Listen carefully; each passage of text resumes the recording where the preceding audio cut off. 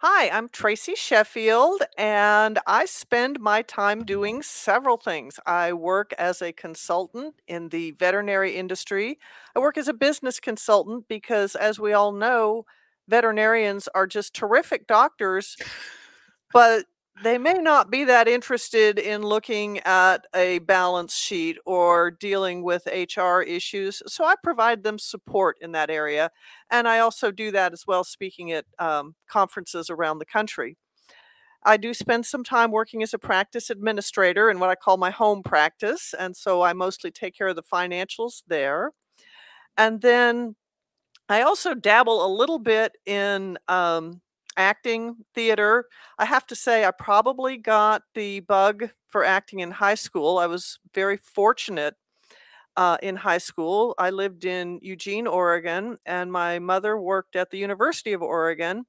And my first introduction to big time Hollywood was a film crew had come to the University of Oregon wanting to know if they could film on campus. And after much discussion, they decided that yes, the film crew could film there, and as long as the university was not mentioned anywhere in the production, they could film there. Not in the credits anywhere. And so my mother was the liaison between the film company and the university. So I got to, after high school, I would walk up to the campus and watch them film the movie. So I got to be there while they filmed several iconic scenes of the movie Animal House. So that was my introduction to Hollywood. So I have been in and out of some commercials. I've done little theater and some extra work and a few speaking jobs. So that's just a sideline that's a lot of fun. Wait, can I ask you, so how old were you when that happened at the Oh my university? gosh. You want me to? I was 18 years old when that happened. Okay, because I was picturing like, oh, you're a little, I don't know, some I'm just like, oh, you're kind of coming along with your mom. Oh, she's like, 7 years old and she just No, has these no, weird. Okay, no. you were 18 and in fully functioning human being at that I point. was well, that's debatable, but certainly old enough to go, "Oh my gosh, that's John Belushi standing right there and I'm right over here." And I got to watch them film the food fight scene and the scene where they take the horse up the steps. I got to visit with Tim Matheson and John Belushi on set. It was just wonderful to be 18 and be exposed to all of that. What job did your mom have there specifically that she was the one who wound up liaising with the She entire her production crew? At that time her title was Director of Public Relations. Okay. And when they came, do you know, and maybe this is too long ago, but actually, if you're 18, maybe you do know, you said, hey, they came to an agreement that said you can film here, but we don't want our signs up and we don't want the thing mentioned in your credits, but you're welcome to film here. Was it that particular movie, or is their general take, unless it's going to be actually affiliated with the university? Absolutely not. You can't have it in your movie. My understanding, and so this may need to, subject to edit, but my memory says what happened Yeah. is the film crew asked multiple other universities to film, and they all turned the film crew down. At that time, the president of, the University of Oregon had been, prior to being at the University of Oregon, it's my understanding he was at Stanford, and when he was at Stanford, a film crew came and wanted to do some filming on campus, and they read the script and they turned it down, feeling that it had no worth or merit, was not gonna be any kind of significant film, and Right. it's my understanding that the film that Stanford turned down was The Graduate. No redeeming value. What? Okay. Right, Yeah. right. So, that he didn't want that mistake to be made again. So he gave my mother the script to read, and when she'd finished reading it, he asked her, "What do you think?" She said, "It's funny, but it's raunchy." Remember, this was 1978. Yeah. "It's Yeah. funny, but it's raunchy." So that was the decision that they came to, like, "Let's not pass on the filming here, but just depending on how the public reception of this movie might be, let's just make sure we're not, labeled all over the place." So when you watch the movie, there is nothing and there's nothing in the credits to indicate that filming took place at the University of Oregon. Now, do you know? I don't. Did you? did you go to University of Oregon? And once the film was out, do people like there talk about it at all? Like there's this old building or this old building. Oh, yes. Oh, yes. It is still discussed. Now, first off, we have to explain that I went to Oregon State. That's the Okay. Beavers. Mother worked at the University of Oregon, and both my siblings went there. So they are all ducks. I'm a beaver. This is a very touchy subject here for anyone who is familiar with the West Coast. So, but um, Why didn't you? Your mom probably got that massive either free education or massive tuition break. Why did you decide to buck the school trend and go to the other school? go to the other school. Well, there was no tuition break back at Oh, the time, but at that time, tuition was not a horrible the horrible nightmare that it is now.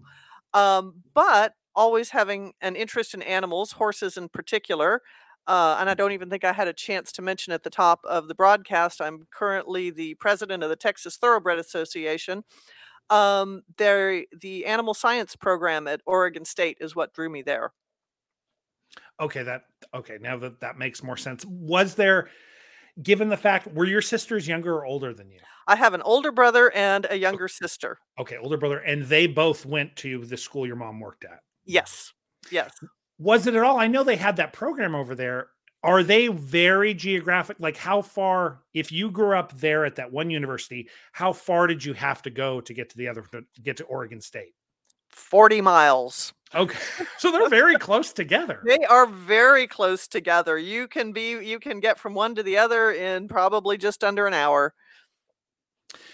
So you went there for animal stuff, but obviously you were interested in this movie that was being filmed at the time. Throughout elementary, middle, high school, did you have an interest all the way through in either acting or literature or stagecraft, or what did you do in school before college? I did have a lot of interest and was very involved with the theater department at South Eugene High School.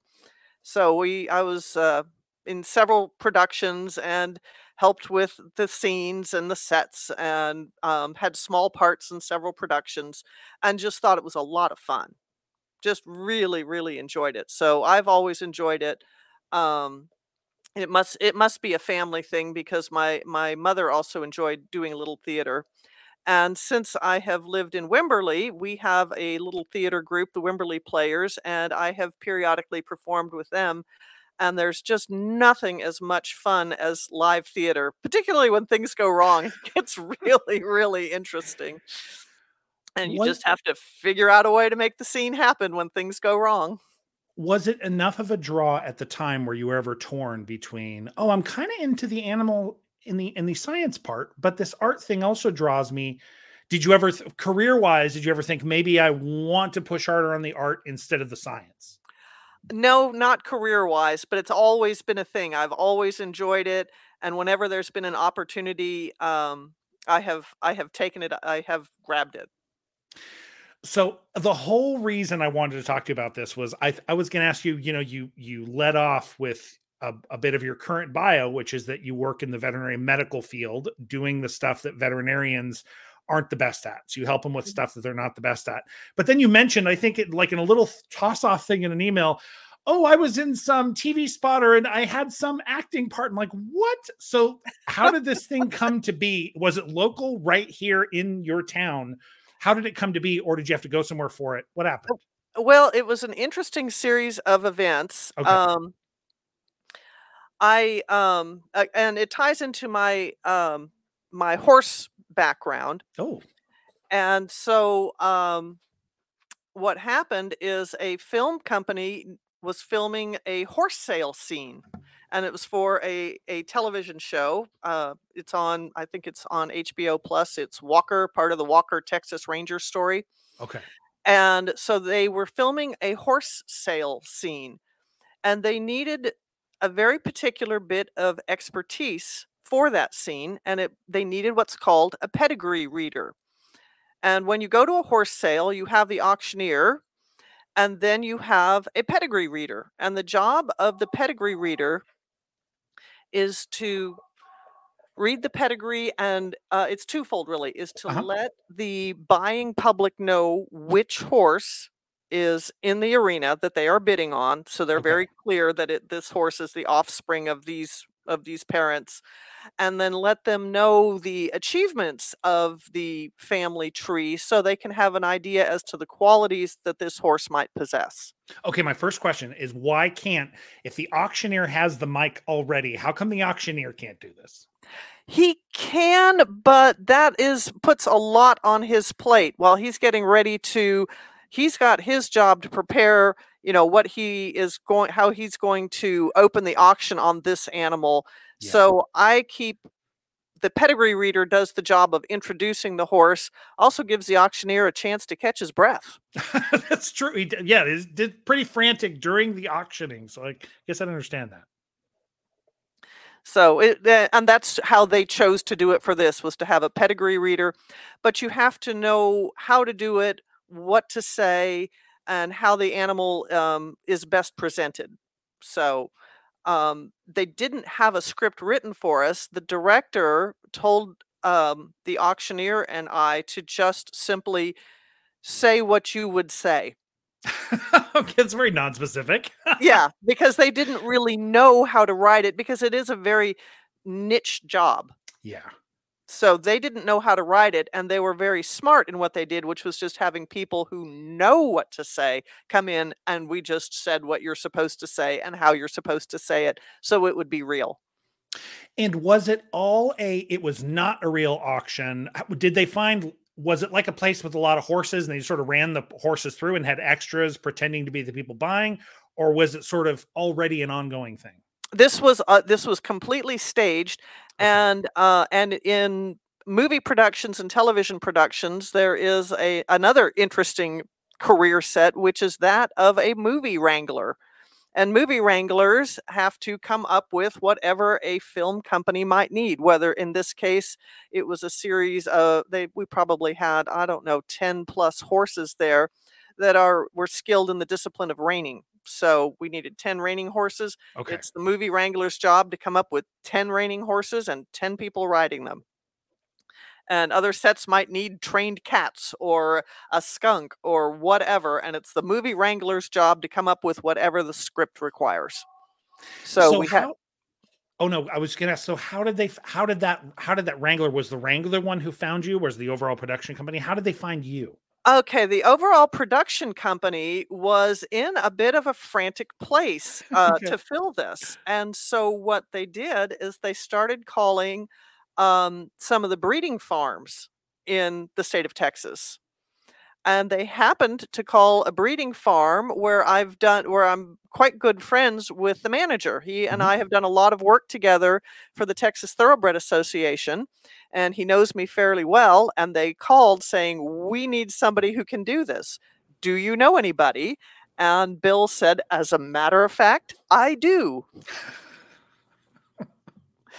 So then the talent scout called me, and when they found out that, yes, I did know how to do this job, then the casting agency called me from Hollywood, and I did an interview with them, sent them some headshots. Always a good thing for anybody to have headshots. You just never know when you might need to send them off somewhere. So, Brendan, I would recommend you get a headshot. What, even if I'm not planning on being a pedigree reader Even if you're in a not film? planning on a film career, you just never know when something like this because there was a time crunch on it, and I had to send the headshots off right away, and then we did, a Zoom, casting call, and I did some pedigree reading for them, and they were kinda like, "Yeah, I guess that's good. We don't know what you do. That sounded fine." And so it was a lot of fun. So what was, given that you sort of got to write your script, did you write it all by yourself, or did they tell you, "Hey, these many horses are going to be here. It needs to last this long." How did that work?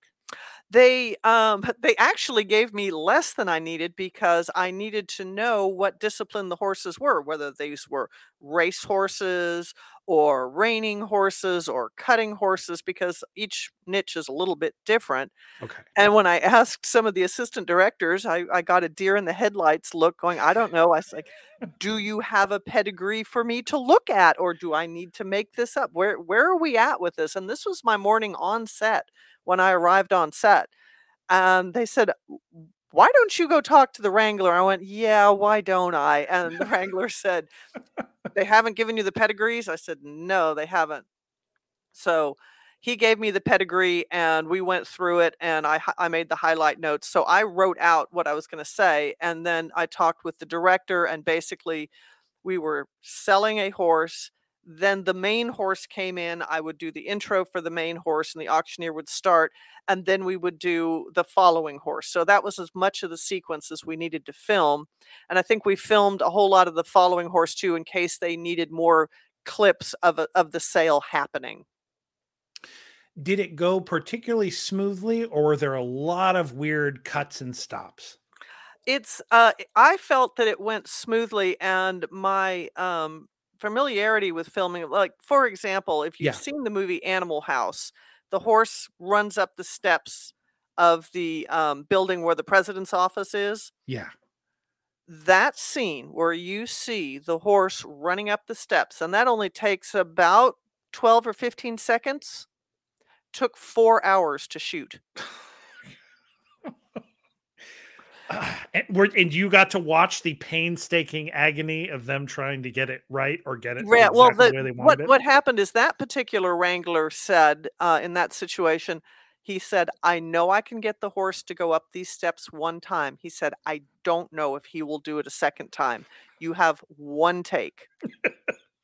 So, setting everything up exactly the way they wanted and the bits of the guys skulking around the front of the building, that sort of said they had to get everything exactly right, camera angles right, lighting right, dry runs, getting everybody positioned just right because they knew they only had 1 shot at it.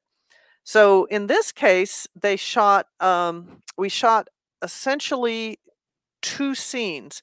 There was a dialogue scene between the principal actors, and the sale was in the background. So we had to stand there and pretend to sell horses, but we could only pantomime. We weren't allowed to speak because they Right. didn't want that volume interrupting the dialogue that was going on. So we Yeah. would pantomime and not speak. So that's really hard to get an auctioneer to not speak. Let me tell you, when you hand him the microphone and he doesn't talk, he's like, "Why are we doing this?" Because of the way they're shooting that part of the scene. So we shot that several times, and then they shot the auction scene from all sorts of angles with us as just background, with us as just principals. We were being filmed close up so they could decide what they wanted to use and how they wanted to use it. So we probably shot the actual auction sequence probably 6 to 8 times. I think, so they could get every possible shot they wanted, and then we did some other follow-up shooting as well.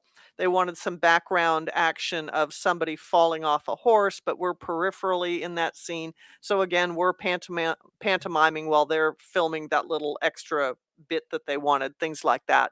So we shoot it, and we shoot it until they have every possible angle for every possible circumstance, and so it was a full 8-hour day to shoot the scene, or the 2 scenes.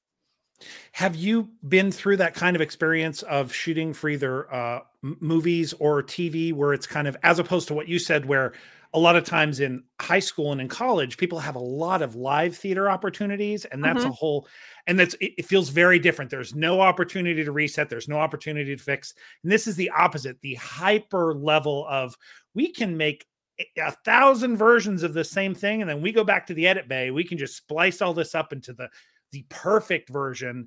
Was it, had you done this kind of filming before? And what was it like? I'm very familiar with it. There's a movie that's not, I would say Hollywood's best effort. A movie called Personal Best, and I actually had a lot of fun at the end of one summer, just doing extra work on that, just being part of the crowd, and there was a lot of exposure to shooting and reshooting the scenes. It looks quite good on the movie. The movie's not quite good, but the way they shot the scenes worked out well. But yeah, we would sit around maybe for 3 hours, and then they would line us up in the grandstand. It was a track and field movie, and they would line us up. Okay, everybody sit in section S. Okay, we're going to shoot this way. Now we need you to be over here. And they would move us around and we would shoot the same scene different angles and they would have to move the crowd around so it looked like the stands were full. So we would shoot the same scene multiple times. Can I ask? I wonder.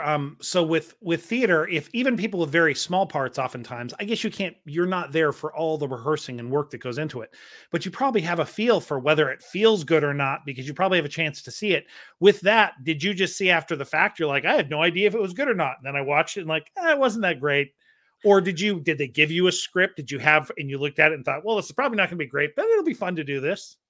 Um, I just did that one for fun. Yeah, Okay. I that was just totally for the fun of it. That was absolutely for the fun of it, and quite frankly, so is this. I mean, when I do this kind of work, and I've also since I live fairly close to Austin, Texas, I will sometimes answer casting ads for UT film students when they need somebody. How shall I phrase this politely in my age demographic? Um, Okay. Sometimes they struggle finding that, so I've helped some UT, film students, with projects, just for the fun of it, and the experience. You learn something every time you do this, so just for the experience of doing it, and it's that's always been interesting and fun. I haven't done that for quite a while, but I should look again and see what's out there. Um, oh, and then oh my goodness, this was another UT film, project, and it was a scam. It was it was a short film, and it was some kind of the plot line was some kind of scam going on in a bingo parlor. Okay. And so I invited my mother and my husband and my son to join me on this. So they said, "Yeah, you can bring some more people." So we were all extras in there. And the big action takes place after the bingo parlor is closing down and everyone's leaving. So my husband and I are supposed to walk out of the bingo parlor together and turn right. That seems like some pretty simple stage directions. Yeah. Yeah, yeah. I mean, pretty much anybody could do that. So my husband and I, and the door to the bingo parlor was open. So my husband and I walk towards the door, and we get jammed in the doorway like Laurel and Hardy are fighting like animals to try and get out. And the director's yelling, "Cut, cut." So when two extras mess up a scene, that's not cool. So it's almost somehow the normal ability to navigate your personal space disappeared as the two of you were Yes, thinking about being on yeah. camera and you just lined right up shoulder to shoulder. We just got that has never happened to us in the 34 years of our marriage, um, except that one time. We have never gotten jammed in a doorway together, so funny things happen. Can you tell when you're working on stuff? So either when you're working on a play today with Mhm. the local community theater folks, or whether you're working on a bit of a TV show or a bit of a movie, do you have a feel for whether the thing's going to be good or not, or not really? It's hard to say, but yeah, you start getting the feeling minimally, you get the feeling that, "Yeah, this is gonna work. Okay. This feels good. We're clicking. This feels good." Um, and the last play I did for our little theater group here was, a play called Sordid Lives, and it was somewhat controversial for our small town. So as soon as you get a group of people who think that it shouldn't be done and should be banned, naturally you get sellout crowds. So we felt an obligation to do our level best with the material. That was the whole reason I even auditioned for that part was whether or not I got a part, I wanted the director to have the widest possible number of choices to put on the best possible performance. That's why I auditioned for it. Overall, were you all sort of in advance happy that people were complaining about it early on? I mean, that again, there's no such thing as bad publicity kind of thing. And it Exactly. sounds like in this case, it's true. Yes, because we played to sell out crowds, I believe, every performance. So, yeah, that kind of publicity, like I said, publicity is publicity, and it's great. Do you think so? I've noticed some things also in smaller areas, playing kind of standards that people expect, but then also occasionally, maybe once a year or once every couple of years, picking something they think will be controversial. And then, do you think that was the intent here, or do you think they didn't even think about it and they're like, "Wait, people do have a problem with it"? I think they were a little bit surprised because we are located fairly close to Austin, and Austin is a fairly liberal community. Yeah. So I think they were a little bit surprised because they tend to do, standard, well-known shows and redo them every 10 years or so. Right. And this one kind of got thrown into the mix, which I think is important to keep it fresh. So I thought it was a good choice, and it's a well-constructed play, and it brings out a lot of important social issues. So it had value, and we sold out, so that was a good thing. Uh, Rewinding just slightly or moving forward slightly back to the Walker show. Did Mhm. you have a chance? Was it mostly sort of the B location team who was doing this, or I think you did mention the principals came? Did you know any of the people, and did in that kind of in that particular on that particular day, did you get to meet anybody, or was it really just kind of like, I'm there, we're doing our job, and then we're out? Yeah, it's you're there to work. Okay. So, at lunchtime, I was in the tent with the principals. Now, here's an interesting thing. Yeah. At lunchtime, you have there's a lunch feeding station for extras, but as I had a speaking role, I was considered cast. So Oh, when I got to the lunch tent, and one of the things you find on these sets, the sets are swarming with assistant directors, and the jobs of all of these ADs are to make sure that everyone is where they need to be when they need to be there, because it's very expensive if you've got to say, "Hey, where's the pedigree reader? Where's the auctioneer? We're ready to film," and they're not here. So it's the job of a lot of these assistant directors just to make sure to be your shepherd, to make sure you're where you need to be when you need to be there.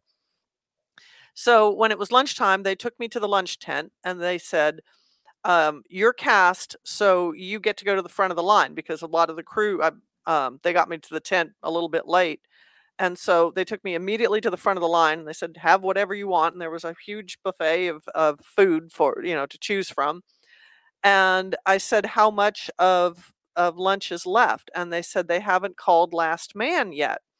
And what happens when the last crew member gets their meal, they call last man, and filming will resume in half an hour.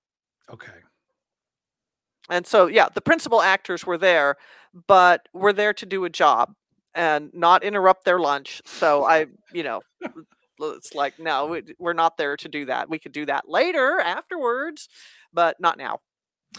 What do your family and friends think about? Are any of them into this too, or is this your sole kind of thing? And then, if so, what do they think about this? As kind of like this side gig hobby of yours? They think it's interesting, and for example, that last play that Yeah. I was in, somehow I seem to constantly be getting typecast as the aging barfly. I'm not quite sure how that happens, and I wasn't doing a lot of my cooking back then because I had a lot of rehearsals, and I just kept telling my son, who was in high school at the time, that his glamorous actress mother was busy. And when after he saw the play, he came up to me and he had 2 words for me and he went, "Yeah, glamorous." So they do think it's interesting, and then when I got called to do this part on Walker, I was able to tell my son, we were gonna be doing something. "No, I can't, your glamorous actress mother is doing a TV show," and so it's just kind of, "Yeah, that's what she does, all right." Does it does your husband ever, I mean, does he ever, is he ever involved? Does he, you mentioned one time when, like, hey, we can bring other people, so we'll bring you, or is it really not his thing and he doesn't want to come watch, or he doesn't want to come involve himself with it? No, he's interested. He has little desire, and now ever since we got jammed in that doorway, he really doubts his acting abilities. But he's very supportive, and he likes to see what I'm doing. He likes to see the films that I'm in, or the plays that I'm in. So he enjoys it, but he seems to not have any inclination personally to go that direction. Did you ever have an experience either helping behind the scenes with a production or being in a production? Is there one that really stands out to you throughout your life that really kind of it just either made an impact on you or you thought this is truly a magical thing and I would just like to do this a lot. Even if you decided not to do it, I don't want to go make this my full-time job. Is there something that jumps out and says, wow, this is a particular thing we did that just blew me away? I don't know if it was one particular thing or just the overarching, I just really enjoy this. I just Yeah. really like that. And I think that's more the case with my high school theater productions. I was involved in just about every one of them. Whether I was doing costumes, whether I had a speaking part, whether I had a bit part, whether I was painting scenery, I liked all of it.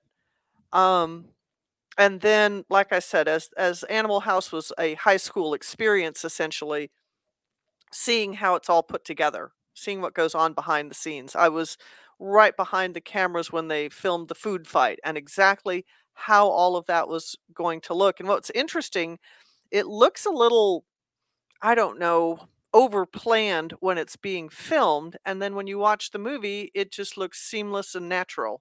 So it's a little interesting to see what looks stiff and maybe a little forced look totally right on film.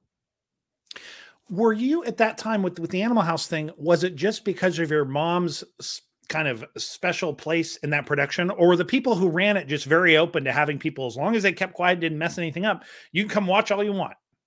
You know, it was my mom's connection that got me on set, no doubt. Okay. But you brought up a really interesting moment to me as a lifelong horse person. I went to the '84 Olympics and watched them.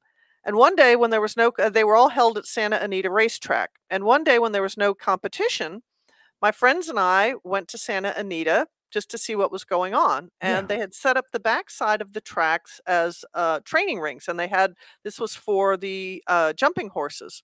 So we went across the track and across the infield, and we just quietly sat and watched, and the American team was about done with their practice, and the Canadian team came in to use that next schooling arena, and we sat quietly and made, pleasantly greeted people and made comments about their lovely horses and what have you, and we just Yeah. sat there and watched, and of course, we had no credentials, we had no business being there, and a security guard came by, and he saw the 4 of us sitting there, and he went to the captain of the Canadian team and went,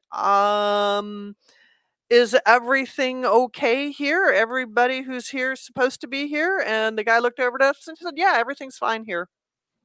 So, just hanging out and being polite and being respectful, we got to watch the Canadian Olympic team school before, they went in for, the next day or the day after, I think, is when the show jumping, section of the Olympics started in '84. So, if you're quiet and behave yourself, you can do a whole lot of stuff. Did you was it mostly on the set at that time, was it Mhm. mostly, you mentioned you interacted a bit, you were being polite and nice also. Yeah. Uh, did you find there were ways in which you could sort of, by just waiting, were there ways to help out? I mean, can you hold this? Can you do this? Could you put this over here? Or was Yeah, it okay? there is definitely a little bit of that, and, um, anybody who wants to do this, I was at a, film group, there was a thing put on by a group of independent filmmakers if you want to get into period piece films, and this was Westerns. Okay. Um, they invited a particular group of people to this seminar also to get names of possible extras. Mhm. And this was, you had to show your horsemanship skills, you had to do things, and talking about it. And I was talking with, another girl there, and she was saying that, you can, if you want to do this, if you want to get involved with movies, there are so many ways to do it, and you can work yourself into it as far as you want to. It's not as hard as you think. You just have to have the want to, and you have to have the time. You have to have the time to devote. Yes, I can just be a gopher, an unpaid gopher on set, and I'll do this. If you have the time to do it, you can actually get involved in a lot of productions. Why did you, I mean, maybe somebody finally explicitly told you that after the fact in that situation, but why did you decide, we see, we all know people from high school or college who are really into the arts, and some of them are fairly obsessive about it. It is the thing they want to do, and they obsessively go for it. And as we know, the arts are very competitive. So if you want to be the one everyone's looking at, be the greatest actor or the greatest guitarist or the greatest singer or the greatest director, that is very competitive. What about the arts was the thing that made it that that was not going to be the thing you were going to focus on much more? I would really have to say exactly that. It is hard. It can be hard to make a living. Now you can choose other directions, technical staff, or in the Yeah. case that we've already discussed, movie wranglers, those kinds of things. You can get very involved that way and work continually. The hair and makeup people that I was working with on the Walker set, they are always busy. So, there are, like I said, there's a variety of ways if you want to. I mean, if you have the goal of acting, that's a much harder way to make a living. But if you want it, you can find a way. It's not easy, but you can find a way. Were the animals just more of a pull than being out in front of people in an audience? I think so, yes. I mean, I am happiest on a horse. And so that's what's really important to me. And of course, I've always loved horse racing. I've always followed it. And ended up spending about a 2-year chunk of time galloping racehorses and training them, and that was quite a thing. So that is the most fun you can ever have, let me tell you. If that's the most fun being on a horse, was there also a time when you thought maybe I want to do dressage, maybe I want to do racing, maybe I want to work with horses all the time and spend as much time as possible on a horse? Yes, and I did that for about 4 years, and a couple of concussions later and a few dislocations later, I went, there's gotta be another way. I think I don't want to be in the horse world as a professional rider. I Okay. mean, I did it for years, galloping horses, showing horses, training horses, starting horses, and I went, "You know what? I think I'll be happier if I do this for my own personal fun." So at about that same time, a friend of mine um, opened an ambulatory equine practice. Uh-huh. And he did not need somebody full time, but he needed somebody part time. So I didn't need a full time job, so I was still riding and training horses, but an additional source of part time income worked for me just fine. And so that was my first job in veterinary medicine, is riding shotgun for an equine vet. And we saw all kinds of things. We also saw cattle. We saw all kinds of large animal work down in the Rio Grande Valley. So that's what we did, is so that and that was my introduction to working in veterinary medicine. And I think I worked for him for some 2 years, I think. Was that transition so were the horses you were working with and the kind of work you're doing, not just the riding of it, but are the horses also a little, the ones you're working with, a little more high strung, a little more intense, and so the stuff is just riskier? Whereas when you sort of just went with this ambulatory practice and you're kind of just seeing horses and cattle and was the stress level lower? I guess what I'm asking, because it seemed less risk from the animals, less intensity in the situation. As a rule, I would say the answer to that is yes, because when you're galloping racehorses for a living, that's fair, and that's where I've had my most serious injuries, um, is galloping racehorses, because you And are what is going. would you tell me what in your case, what were you actually doing when you say galloping racehorses? What were the sorts of things you were doing? Okay, so when you gallop a racehorse, racehorses have morning workouts where they Okay. get fit and ready to run, and then they get ridden in races. And those jobs, while jockeys will also work as exercise riders, galloping racehorses is the that's what exercise riders do. We're generally some of us are jockey sized. I'm not at the time. I If you want to get fit and thin, boy, gallop racehorses. That'll take the weight right off you. I'll tell you that right now. It's hard work. Um, but there's a lot more exercise riders than there are jockeys. I'll put it that way. So that's what I did. I would gallop them for their fitness in the mornings, and then I did hold a trainer's license for a while, and then I would select jockeys to ride them in the races. But What? Well, that's interesting. You pick it where there are particular jockeys, particular horse. How would you do? How would you pick? That's interesting. I didn't think about. I thought maybe whoever owns the horse would be the one. I pick him. I pick who. there is discussion that way, and of course, as in any sport, if you're on a hot streak, you're on a hot streak. So those jockeys are the ones you're looking for, where everything just seems to be clicking for them, just like in any sporting event. You know, golf, tennis, somebody's on a hot streak, they're on a hot streak, and they seem to be winning everything. And it's just no different at all with jockeys. If they're on a hot streak, things are going good. That's kind of who you want. See if you can get them. And I don't know if you're aware of this or not, but jockeys have agents. And so you need to talk to the jockey's agent to see if you can get so and so. Or maybe, you want to try a different, some horses will go better for different riding styles. So you may Right. have to go through a couple of different riders till you find the one that clicks the best with that horse. People who have their own horses and they get really close to the horses, they develop that same relationship we have with our cats and dogs, where that is your animal and you are its person. Yes. With these situations, were there ever, how common was it for a jockey to get so wedded up with a horse that like that jockey rides that horse, case closed? Um, that tends to be what you wanna have happen. You wanna have them know each other and know, okay, this is that is the best of all scenarios, but you can never be sure that that's what you're gonna get Yeah. due to jockey injury.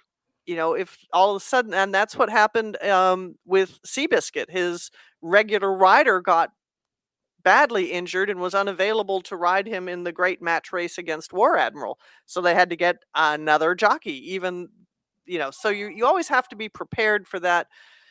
That horse should be prepared to work for someone else as well. Naturally, you want that good bond and that good situation. Um, and when I train horses, I like to think of myself as the translator. My job is to translate the human world to the horse in a way that he can understand it. And it was funny. A horse that I had started myself, had him at the track here in Texas, and he was being led to the saddling paddock for only his second race, and he started to get overexcited and worried. And I was walking with him, and I just spoke to him and I said, "Buzz, Buzz, it's okay." And he turned his head, and the groom leading the horse to the saddling paddock goes, "He really knows you." I'm like, "Yeah, he knows I'm here, and if I'm here, he knows all is well." And it all was well. He won that night. Are there again, a veterinarian doesn't need to be friends with all the horses, and the people who run facilities don't need to be friends with all the horses.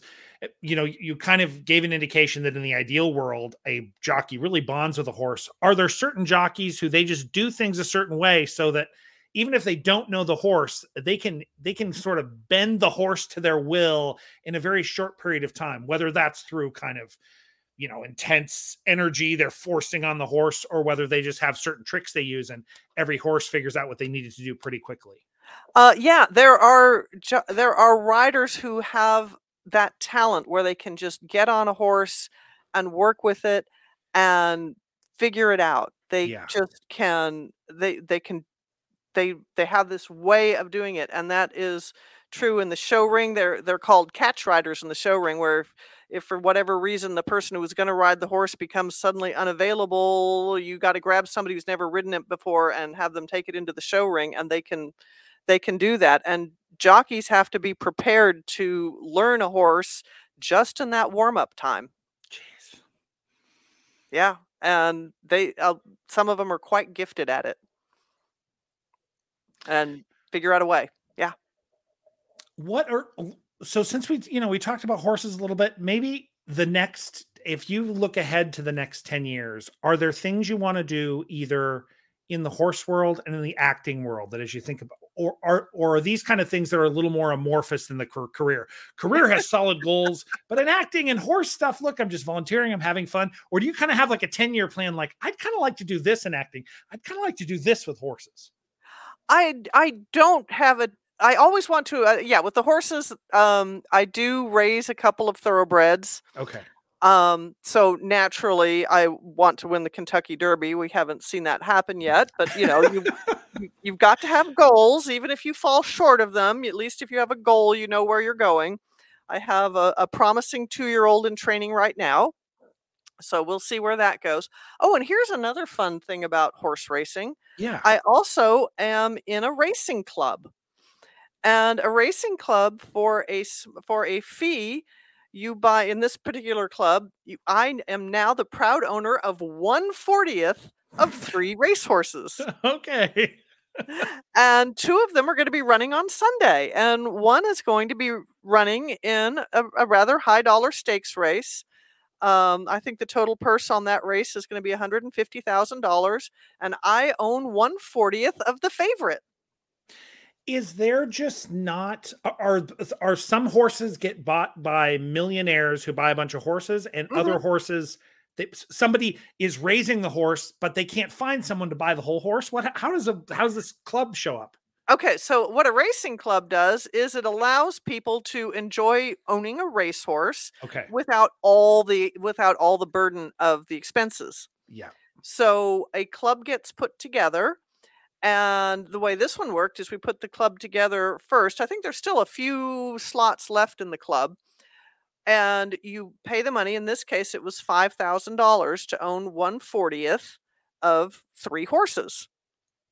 And so the club gets put together, and then we went to the Texas 2-year-old in training sale. So these horses are already training and galloping on the track and are already beginning to show some of their ability. Mhm. And the club manager decides which horses are going to be purchased. And we purchased 3. And then the club manager puts them with trainers. So you can enjoy owning a racehorse without having to know what trainer to send it to or know what should happen to it. That all gets taken care of for you, so you just get to enjoy watching the horses run. And some years ago, a Kentucky Derby winner named Funnyside was owned by a racing club. And the only vehicle large enough that everyone could ride together to Churchill Downs that they could find to rent was a school bus. So all these people piled into a school bus and went to Churchill Downs, and their horse won. I'm curious because you kind of said, "Oh, I'm raising some horses and we'll get to the Kentucky Derby." So you having been in horse racing for a long time, I'm curious if it feels like it's really just a money. I mean, there's an exception, but in Mhm. most cases, it's really just a money game. Some people have a lot of money to get the right bred horse from the right lines and then test out enough to know which one looks the most promising. And they spend a ton of money on medical and training and all the things necessary. And that's why that horse is a winner. Or do underdog horses that don't come from money pop up in the upper echelons? They do, and Okay. that's what keeps all of us addicted to the game because they do. It's where, for example, the horse, that won the Kentucky Derby this year, Rich Strike. He was purchased for which, I mean, it's a lot of money, $30,000, but he went on to win millions. So, it happens just often enough that all of us have hope. That we all have hope. So, yeah, it happens just often enough. And the, Triple Crown winner, Seattle Slew, was purchased for $12,000. Again, a lot of money, not an inconsiderable sum, but the dream came true. So, just often enough that you go, "Yeah, this could happen to me too." But if those horses are bought, they happen to be at the market at some time and they're bought cheap, Mhm. is the path to those the highest level races, is the path extremely expensive? Or are you saying all along the way, there's a chance that you could have a modest purchase on a horse and then have a modest level of training and time and everything, Mhm. and that horse just outperforms because that horse is just a great horse? Yes. Okay. Exactly. You stumble upon the diamond in the pile of semi-precious stones, and if you get the diamond, the you know, it will the cream will rise to the top. and it will have there are so many good trainers and good jockeys who don't ever get their hands on the diamond, Yeah. and if they do, it happens for them because they're good trainers and they're good riders, but that you to get a hold of the rare athlete, that's that's the great hope for all of us, is we get a hold of that rare, wonderful athlete. Either we bred them or we bought them. Somehow they landed in our lap, and it made the opportunity for all of us. I know several good trainers. They're just wonderful trainers, and then it happened, and the diamond landed in their lap, Yeah. and they got to ride the glorious ride of the big time. So I mean, it does sound a little bit, I feel like major sports with just people, and you're not talking about animals, but NBA, NFL, Major Mhm. League, maybe Major League Baseball has a stronger kind of farm league sort of thing where people can kind of come up the diamonds in the rough and then they can Yeah. come up and perform at the highest level. But I feel like some of those things you cannot, in those situations, until you cannot play in those situations unless you're fully vetted. Are these things, how does someone get through the lines of racing to get to the Kentucky Derby? Is it simply you show up in such and such a place and you pay your entry, and if you do well enough, boom, you're into the next level? Or is there vetting where some people can There's never there's seem to get the horse in? there's races that earn you points towards Okay. being able to get into the Derby. So if you have a horse that starts showing it's talented, then you start going, well, let's point him to some of the qualifying races and see how we do. That's how you go down the road. Okay. And maybe, and this doesn't have anything to do with acting, but since we're on horses, I am curious from your perspective, growing up with a love for horses and a love of animals, and then being involved in racing, there is a lot of sort of growing ambivalence about horse racing. And so, how ambivalent about the future of horse racing are you? Or do you really think it's important? We need to do it? Because I know there's a lot of thinking about, look, these are horses they can be very fragile. We're kind of breed these horses for a difficult transitory job, and they get injured, and then there's a terrible outcome, which is euthanasia. How do you look at horse racing? Do you think 10 years it'll be there? And do you really want it to be there? How do you feel about it? Those are excellent questions, and I am extremely active in the second career of racehorses. I feel if we are going to breed these horses, we need to be responsible for them for their entire lives. Yeah. So, to that end, I have created an event here in Texas, and I'm going to be running one on this coming Friday morning. It's called the Roses to Ribbons Old Fashioned Horse Fair. And what happens there is that horses who are done with their racing career, perhaps they didn't show any talent for racing, they've raced 2 or 3 times and have Right. run at the back of the pack every time.